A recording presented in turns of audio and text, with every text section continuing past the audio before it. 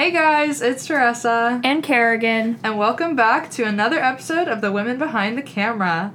In today's episode, we'll be talking about two of Wes Anderson's films, The Grand Budapest Hotel and Fantastic Mr. Fox. I'll start off with a synopsis of The Fantastic Mr. Fox, just so our listeners kind of know what they're about to be learning about. So Fantastic Mr. Fox is a story about Mr. Fox, who is not satisfied with the life he lives with his wife and child, Ash. To bring excitement into his life, he steals from the town farmers, and this gets complicated when the farmers decide to fight back because the entire community of animals is put in danger. The movie follows Mr. Fox and his family and friends as they evade the farmers and come up with elaborate plans to beat them at their own game. One of my favorite movies. It was Absolutely love that movie. Very nice. That was a class watch for us. Mm-hmm. So all of our podcasters here watched that movie. And now, going into our second film, Grand Budapest Hotel. In the 1930s, the Grand Budapest Hotel was a popular European ski resort, presided over by concierge Gustav H. Zero, a junior lobby boy, becomes Gustav's friend and protege. Gustav prides himself on providing first-class service to the hotel's guests. When one of Gustav's lovers dies mysteriously, Gustav finds himself as the recipient of a priceless painting, Boy with Apple, and the chief suspect in her murder. The story also follows the budding love story of Agatha and Zero. All right, we've got two awesome movies to unpack today. Definitely cutesy little movies. Yeah. All right, so I'll just start off with what I liked about it. This isn't on my list, but it's a must. Boy with Apple, best painting. Incredible. I would actually like it for my own house because it is a real painting. Someone did it as a commission for the movie. So it does exist, and I do want it. So Wes Anderson, if you ever listen to this, if I could please snag that painting, that would be fantastic. My address is... Otherwise, I may have to perform a grand heist. All right, now into the technical aspect of the movie, the symmetry in all of his movies. I heard that in his first movie it wasn't as apparent, but as he kind of developed his style, like in his more recent movies and even in his second sort of film, it shows up all of the time. It's such a great distinguisher for his movies. It really is, because we have that, for in Fantastic Mr. Fox, we have the three farmers, the farms, which is always a good symmetrical shot. When you see the tunnels under, it kind of creates an imbalance, but it's all kind of balanced out over top and everything. And then in Grand Budapest Hotel, obviously the hotel, the ski resort, is super balanced. We have the train shot where they're sitting on opposite sides of the compartment, and then the sled racing scene. Yup, and I was thinking, the sled racing scene reminds me a lot of the scene of Christopherson first arriving, where you kind of see him just standing by himself, skinny little body, right in the middle of the shot, and kind of same with the sled racing scene. Or with the skiing scene of the villain of the movie just skiing right down the mountain. Yeah, I think Wes Anderson does a great job with those really, really wide shots. He either makes you feel like the shot is so perfect that you're removed from the film and you feel like an outsider, or you feel like you're like running along with the characters. In one of his movies, Moonrise Kingdom, he does a really good job with that, where there's a troop of Boy Scouts and they're all running together and the camera's bouncing and like you just feel like you're a part of it. So that was cool. Even in Fantastic Mr. Fox, you kind of get that when they're running through the tunnels. And a cool aspect about Fantastic Mr. Fox is if they were underground, they recorded the voices in a basement. That's so cool. If they shot outside, they were outside. So they could get the real organic sound. So that's awesome. All of his movies have a whimsical feeling. They feel like they're not real, but then they also feel extremely real. Like because of the subjects he tackles in some of his movies. And then soundtrack. Fantastic Mr. Fox has such a good soundtrack. I completely agree. All right, you go. I just talked a lot. Kind of going back to your symmetry thing, along with that, the aspect ratio in the movie, I absolutely love it. The first watch for me, it didn't instantly click in my head that it was showing the passage of time, but over the years, like when I've watched it more and more, I think I've watched it like easily 6 times at this point. I absolutely love it.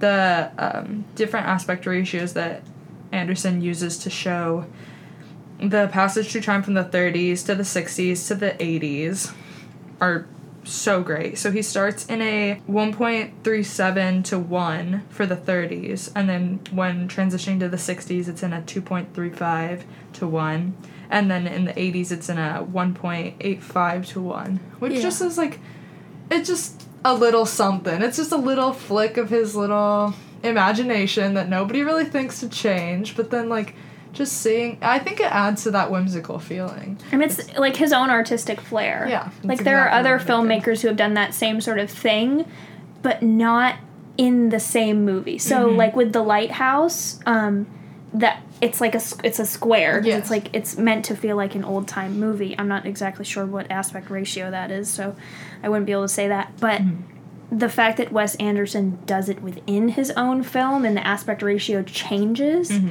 it's very creative, and it's something that you wouldn't really think of doing. Yeah, and I also loved the writing of Gustav H's character. I loved how, like, it was almost, like, dry, kind of sarcastic humor. I'm just thinking specifically about the scene of where Boy with Apple is up for auction, and he's like, that's my name. And the not the victim.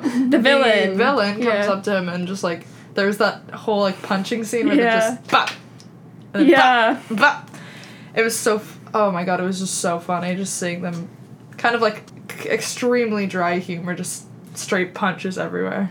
And I think something so great about Wes Anderson movies is he uses a lot of the same actors from movie to movie, so you kind of get to see them evolve into other characters, and while the writing is so similar, you really get lots and lots out of them in different places. And I also thought it was cool how he brought younger actors into this movie, like Saoirse Ronan, and also, who played Zero? Oh, we don't have that written down. It's fine. Zero, who, he's also in, like, the Spider-Man movies, and he's a newer actor, just because he's young, so I think that's cool. Yeah, I completely agree. All right, what we didn't like...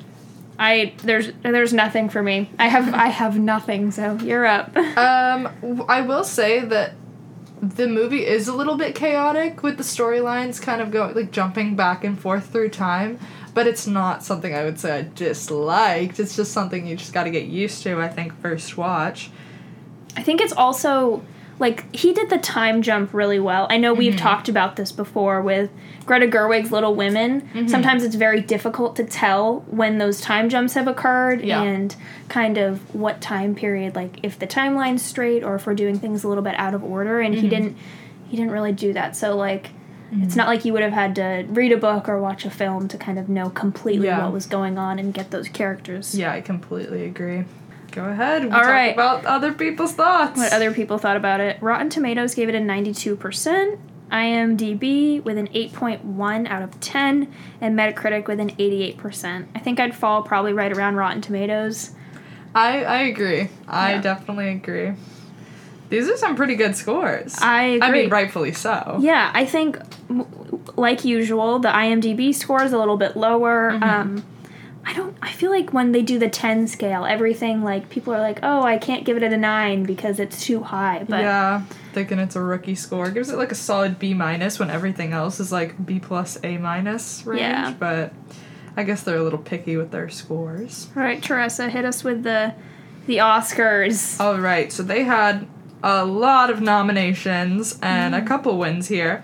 For nominations that they didn't win were Best Picture, Best Original Screenplay, Best Cinematography, Best Film Editing, Best Director.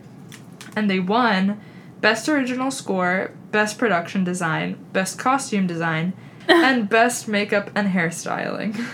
Well, I'm glad they won Best Makeup and Hairstyling because Zero's mustache deserves a museum for itself. And Agatha's little birthmark. So cutesy. I love that.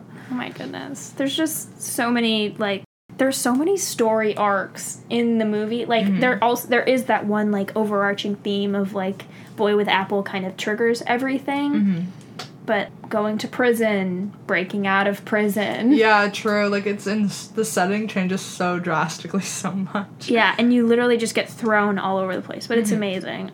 So I guess we're into final thought time, which is kind of crazy. Yeah. Overall, I really enjoy Wes Anderson's directing style. I feel like I could just watch all of his movies over and over and over again and kind of get a different thing out of them every single time. Mm-hmm. For me, his films are very chaotically tranquil. The soundtracks kind of mellow everything out, but, you know, you have these really big chase scenes or search scenes, and there's always some sort of heavy topic involved. But I think that the way he handles those situations make you really engaged as a watcher and a viewer, and I just think it's really awesome. Yeah, I totally agree, and I think that little, like, storybook aspect that he adds into that also keeps you really reeled in there. I completely agree with chaotically tranquil. I said specifically that I think it's, like, organized chaos. Yeah. And I really like that.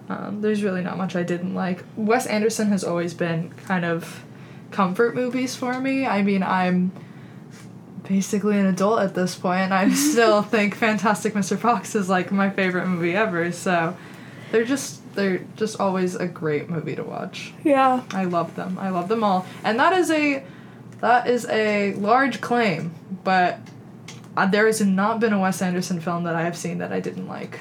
Yeah, I can agree with you there. All of the ones that I've seen so far, I have definitely enjoyed.